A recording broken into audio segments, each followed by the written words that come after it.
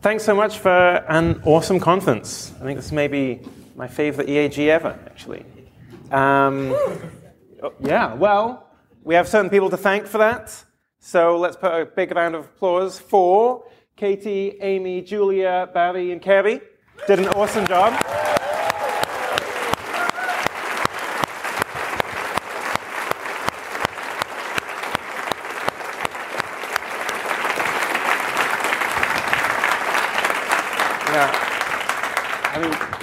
Now being to the TED conference, they have an army of 500 people running it, so we have 5. Shows just how dedicated they are. But we also had like an amazing team of volunteers led by Tessa, so a round of applause for like their help as well.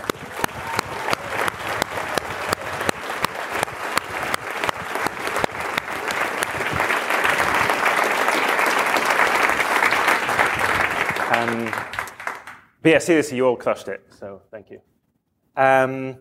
Cool, well, it's just little few kind of conference highlights.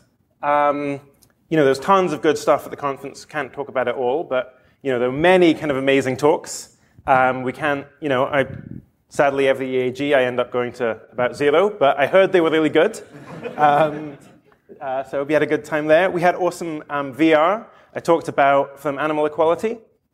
I talked about the importance of the idea of like really trying to get in touch with kind of particular intuitions. So I hope many of you had a chance to experience that. We all had loads of fun along the way. This photo makes us look like we had a kind of rave room going on. I want to draw particular attention to Igor's blank stare, but like a little smile. So, I want to know what he was having. And then most importantly, we're going to have great conversations. So look at this photo. Look how nice Max and Becky look. Just like, you want them to be your kids or something. Like it's kind of heartwarming. My own personal highlight was, again, getting to talk with Holden, but in particular him telling us about his love of stuffed animals. You might not know that from his open philanthropy posts, but he's going to write about it in the future. I talked about like having a different kind of gestalt, different worldview.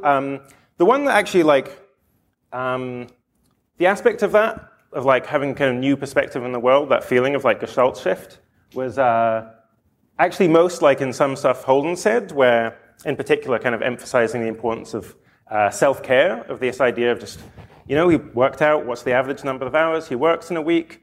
That's his fixed pot. Like, you can't work harder than that, really. And, there's no reason to kind of feel bad about that. And, in my own case, I was like, well, obviously I kind of know that, like, on an abstract level or something, but hearing it from someone who I kind of admire as much and I know is as productive as Holden is, like, really helped turn that into, like, something that I kind of feel now I think kind of am able to feel kind of on more of a gut level. So the theme of the conference was Stay Curious. And, I talked earlier on about the, contrast between Athens and Sparta. I think we definitely got a good demonstration that you are all excellent Athenians, excellent philosophers. In particular, I told the story about philosophers at this old conference not being able to make it to a bar after the conference. Well, last night, attempting to go to the speaker's reception, kind of 2 groups of us. One goes into an elevator before us. Me and my group kind of go down, and the others just aren't there. Scott Garabrand tells me they went from the 4th floor down to the 1st. Doors open, doors close again, and they go back up to the 4th. So didn't want to say I told you so, but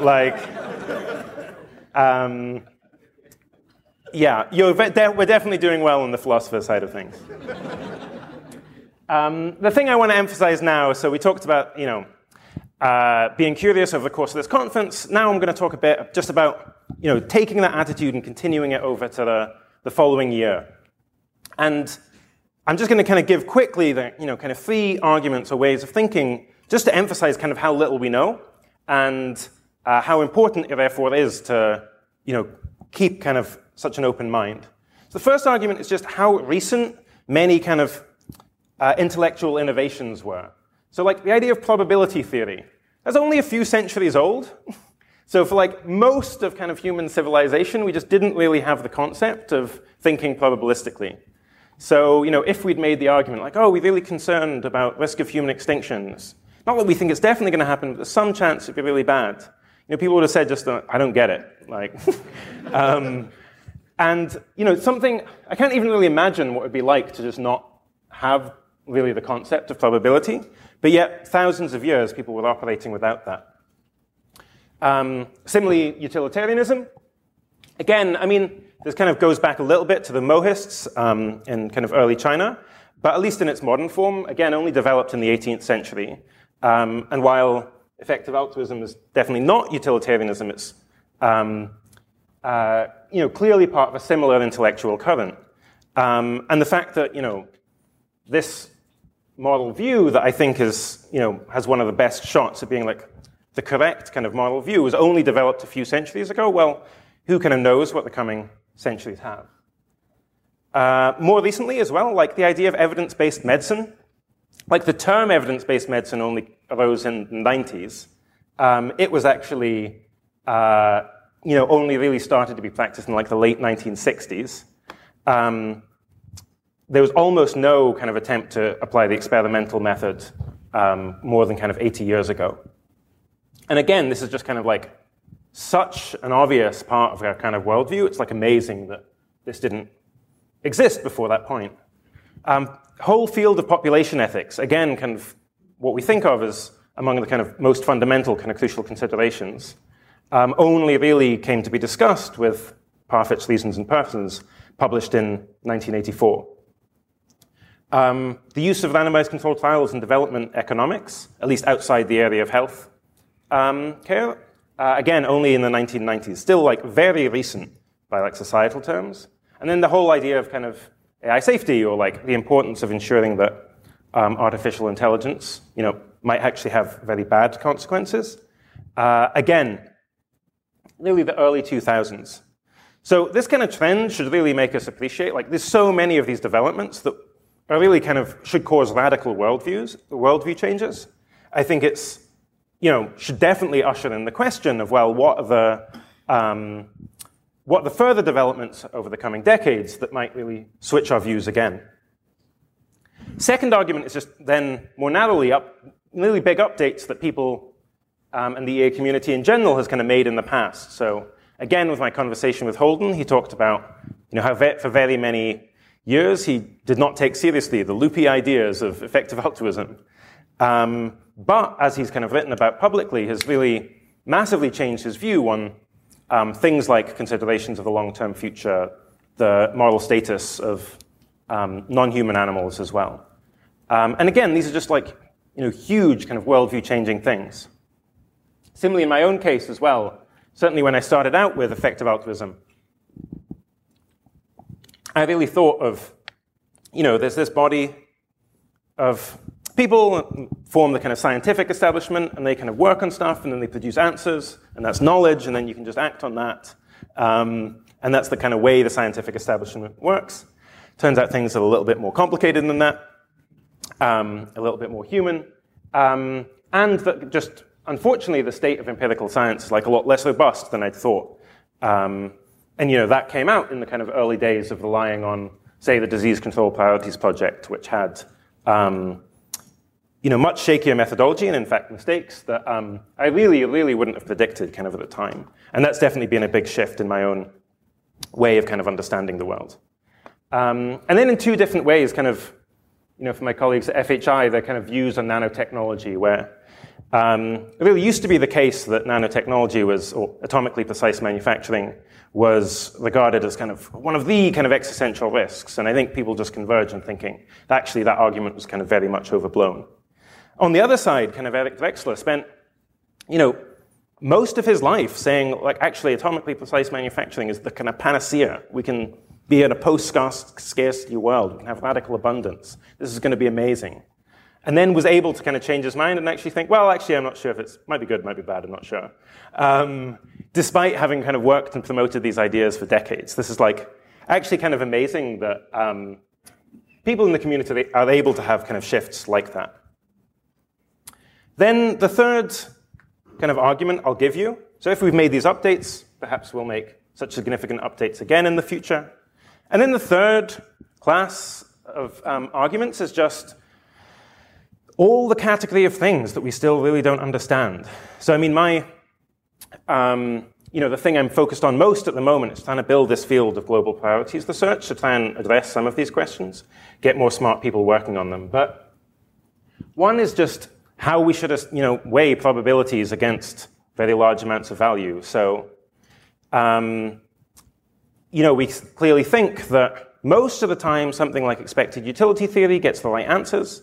But then it starts to get people get to start a bit antsy about it when it comes to very, very low probabilities of sufficiently large amounts of value.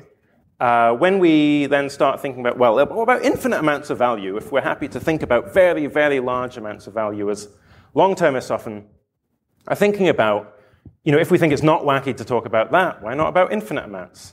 But then you're really starting to throw a spanner in the works of any sort of kind of reasonable decision theory. And it just is the case. We just have no idea at the moment really how to handle this problem.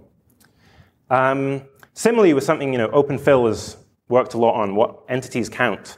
We're very positive about expanding the kind of model circle, but how far should that go? Non-human animals, of course. What about insects? What about plants or something? Seems like we have a strong intuition that, plants don't have consciousness, perhaps don't count. We don't really have any good kind of underlying understanding of why that is the case. There's plenty of people kind of trying to work on this on the cutting edge, Qualia Research Institute, who are here, among others. But it's exceptionally difficult. And if we don't know that, then there's a ton we don't know about doing good. Final category is on indirect effects and cluelessness. So we kind of know that most of the impact of our actions are in unpredictable effects over the very, very long term because of kind of butterfly effects and so on, because of the ways that our actions will change kind of who is born in the future. So we know that that's actually where most of the action is, and it's just that we can't predict it at all. So we know we're just kind of peering very dimly into the kind of fog of the future. And there's been kind of basically almost no work on really trying to model that, really trying to think, well, you take this sort of action in this country, how does that differ from this other sort of action in this other country in terms of its very long-run effects? So it's not just that we've got this kind of general abstract argument, looking inductively from experience in terms of how we've, as a society and as a community, changed our mind in the past. It's also that we just know that there's tons of things that we don't understand. So I think what's appropriate is a kind of attitude of just deep kind of radical uncertainty when we're trying our best to do good. But what kind of concrete implications does this have? Well, I think there's kind of three main things. So one is just actually trying to kind of get more information. So continuing to do research, continuing to engage in kind of intellectual inquiry. A second is to keep our options open as much as possible, ensuring that we're not closing doors that, even though they look kind of not too promising, might actually turn out to be much more promising than they were kind of when we gain more information going into the future, when we change our minds. Thirdly is, plausibly maybe pursuing things that are convergently good. So things that look this is a really robustly good thing to do from a wide variety of perspectives or worldviews. So reducing the chance of a great power war, for example. Even if my empirical beliefs about the future change a lot, even if my moral beliefs changed a lot, I still feel very confident that reducing the chance of major war in our lifetime would be a very good thing to do. So the thing I want to emphasize to you most is, keeping this attitude of kind of uncertainty and exploration through kind of what you're doing over the coming year. And in response to this kind of, I've emphasized Athens, in response to this Athens versus Sparta dilemma, trying to, bear in mind that we want to stay uncertain, we want to keep conformity at the meta level and cooperate and sympathize with people who have very different object-level beliefs to us. And so above all, we want to keep exploring and stay curious. Thank you.